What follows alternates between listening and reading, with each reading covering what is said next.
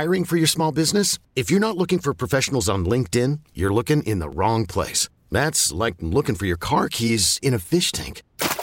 LinkedIn helps you hire professionals you can't find anywhere else, even those who aren't actively searching for a new job but might be open to the perfect role. In a given month, over 70% of LinkedIn users don't even visit other leading job sites. So start looking in the right place. With LinkedIn, you can hire professionals like a professional. Post your free job on linkedin.com/recommend today. This episode is brought to you by Progressive Insurance. Whether you love true crime or comedy, celebrity interviews or news, you call the shots on what's in your podcast queue. And guess what?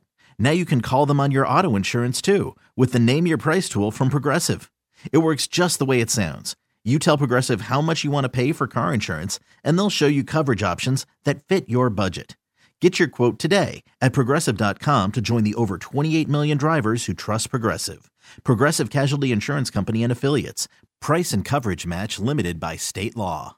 You love them, you hate them, and you can't stop talking about them. Announcers, analysts, pundits, they're all fair game. It's Sports Media Mayhem with Alex Reamer. Time to let it rip.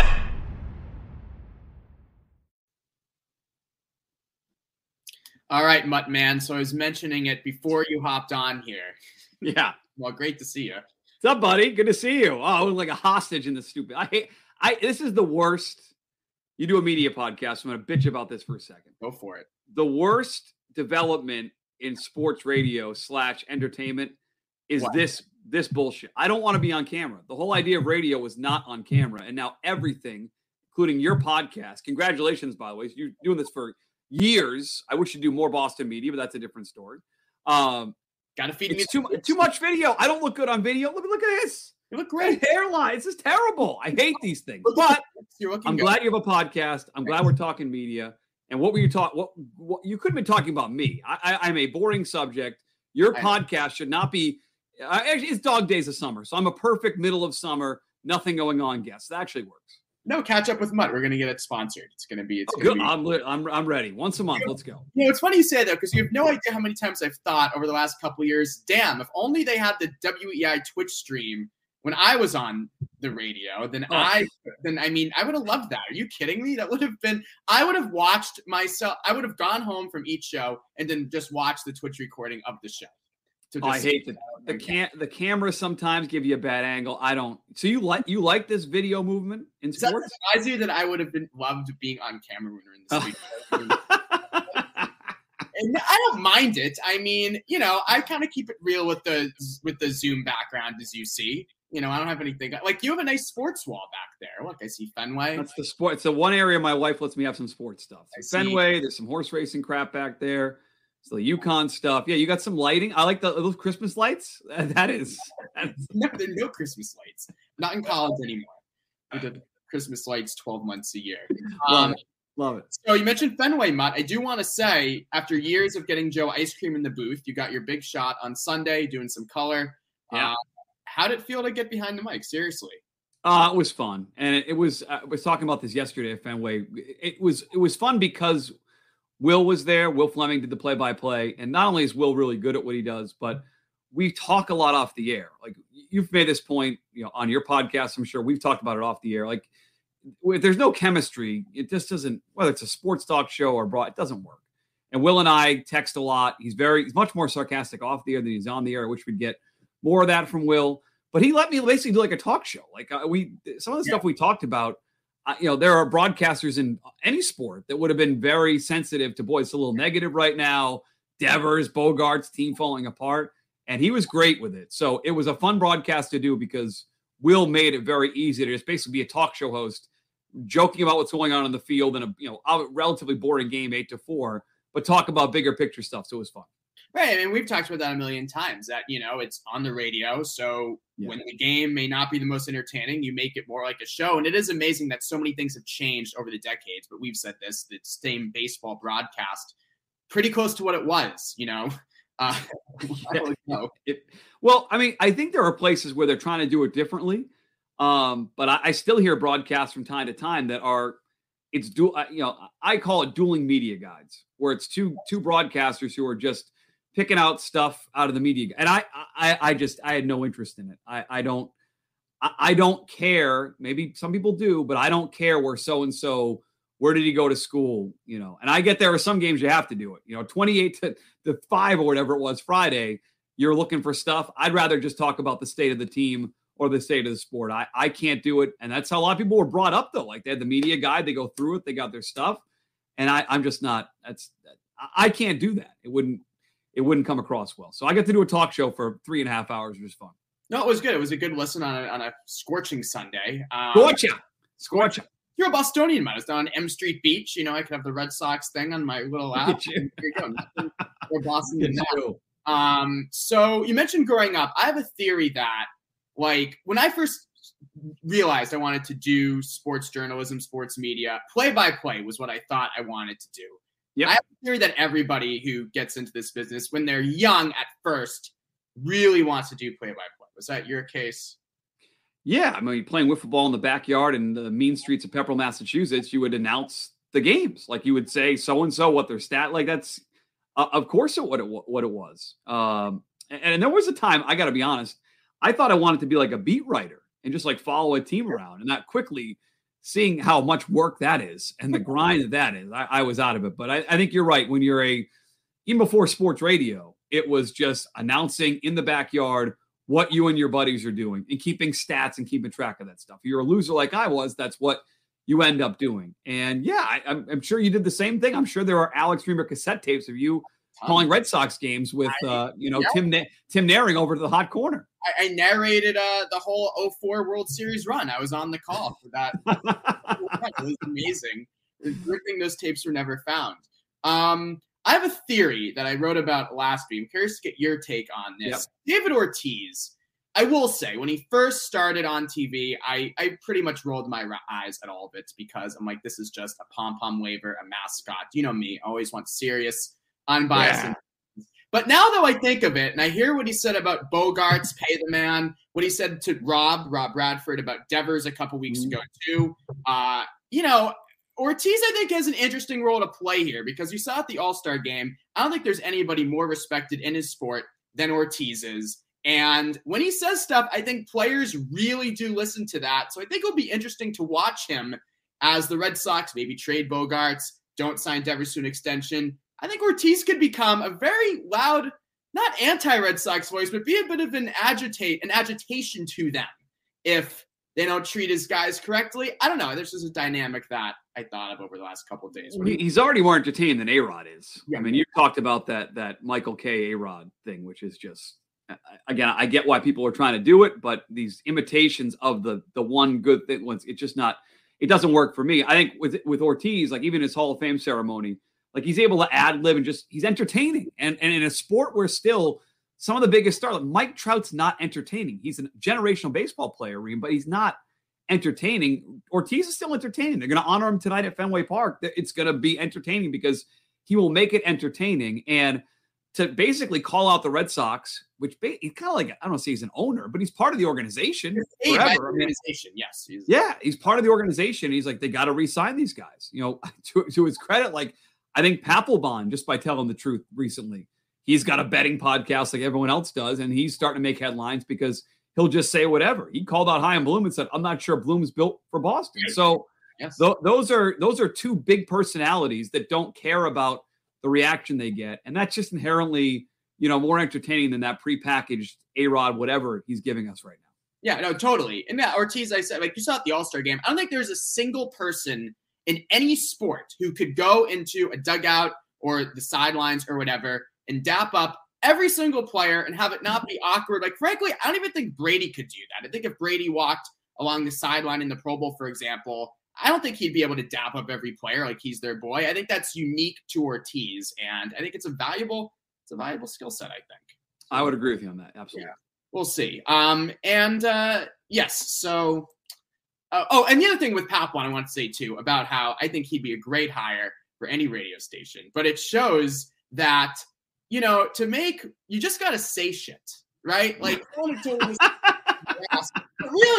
you just say shit. And if you're a guy like Papelbon with his resume, you'll get a million aggregators writing your stuff up. I mean, it's like the same thing with Perkins. People say, why is Kendrick Perkins become such a bomb tosser because he realizes if you just say shit and have opinions, you can back them up, you'll get play. It's really not that complicated. Yeah, and I think these guys are realizing like you can almost say the opposite later down the road, and literally no one's going to call you on it. Like, so, oh, you said this 6 months ago. I mean, it doesn't matter.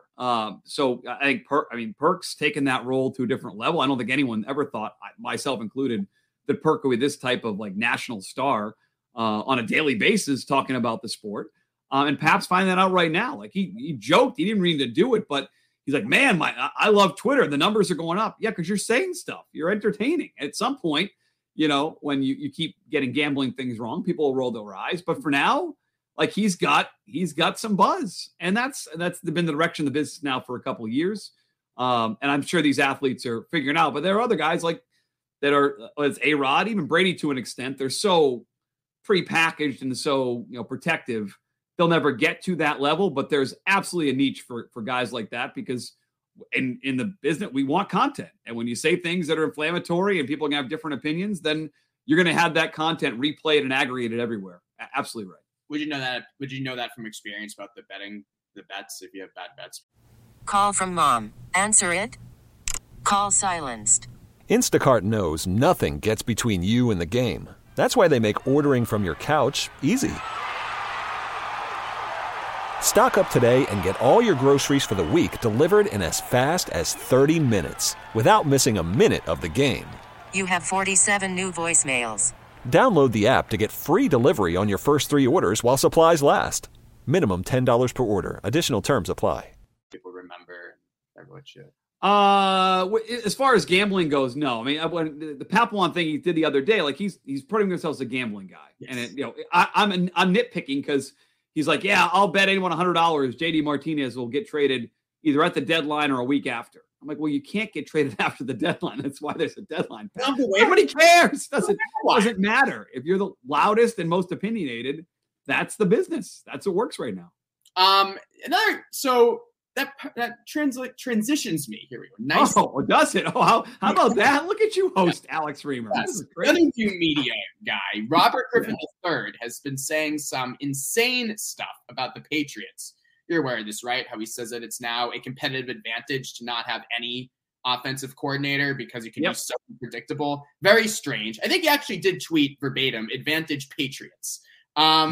So my thing with that is, so Robert Griffin, maybe he's throwing bombs because he realized just say stuff, you'll get it, the way to get attention. But I really do think that this training camp in particular, and this is always the time for spin, but we really have to watch more than ever about this Patriots spin because that Belichick, in his own way, does like to get his message out there. And I think any media person who seriously says that not having an offensive coordinator is a competitive advantage needs to be viewed with a lot of skepticism. It needs to be viewed with, are you getting that directly from Burge? Are you getting that? I mean, who are you getting that from? And Robert Griffin, I think, is one of the leaders because he's been out and proud about this thing. Yeah, and we're talking Tuesday, like this morning, like already Curran's at his breaking point. Tom Curran, who covers the Patriots for NBC Sports Boston, he basically tweeted out, "I'm sick of this back and forth. Patricia's the play caller. They're not naming him the OC because they want Detroit to pay him." So Curran's already on. We're not even in August yet. And he's like, no, this is what's really going on here.